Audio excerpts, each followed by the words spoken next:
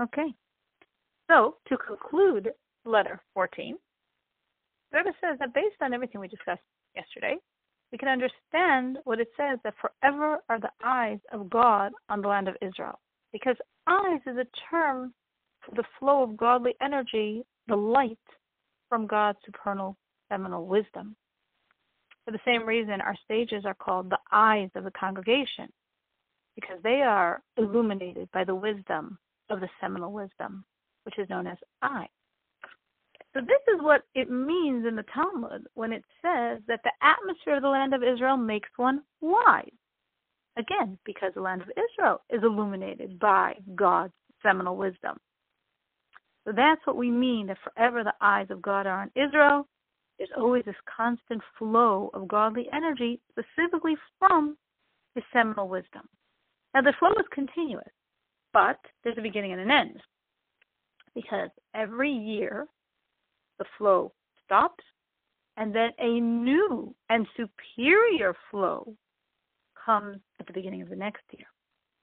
In other words, the light that's generated on Rosh HaShana, that's in 2 weeks, is going to withdraw to its source on the eve of the next Rosh HaShana. So in 2 weeks, on the eve of Rosh HaShana, the light that was generated a year ago minus 2 weeks is going to withdraw, and then in Rosh Hashanah, a new, higher light is going to come down to vitalize our world. And that's why we say in the verse, this was our opening question, the eyes of God are on Israel from the beginning of the year to the end of the year. Our question was, why don't we just say always, everlasting? But we see it's not exactly everlasting because there's a mandate from the beginning to the end. And then it withdraws and makes way for the descent of a new and higher light.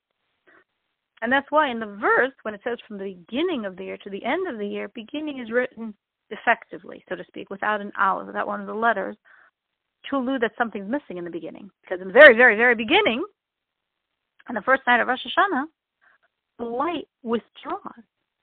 In other words, the innermost element of the world's vitality is in a state of withdrawal.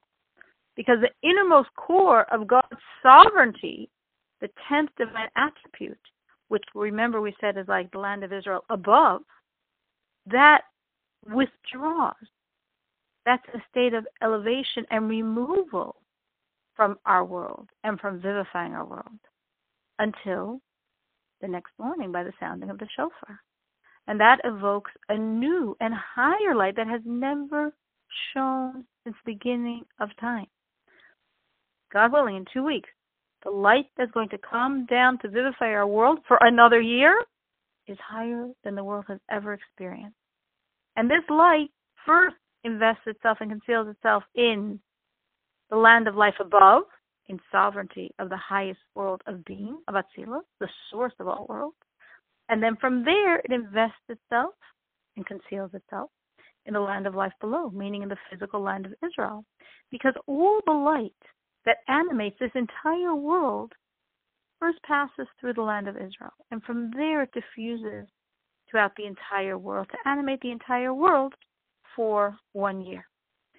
But to take that light, which has been concealed both in the plane of the land of Israel above and sovereignty of the world of being, and in the land of Israel below in our physical world, that light became concealed. To manifest it, that depends on us. That depends on the actions of man, and specifically the merit and the penitence during the 10 days of repentance from Rosh Hashanah through Yom Kippur. So we're saying that divine light that issues from the attribute of seminal wisdom in the highest world, in the world of being, radiates within the land of Israel for an entire year, and then every year, quantitatively and qualitatively, that light increases, just as the charity given to the Holy Land should increase every year, quantitatively and qualitatively. And the conclusion of the letter shows us that the mortal initiative makes a tremendous impact on the revelation of the light.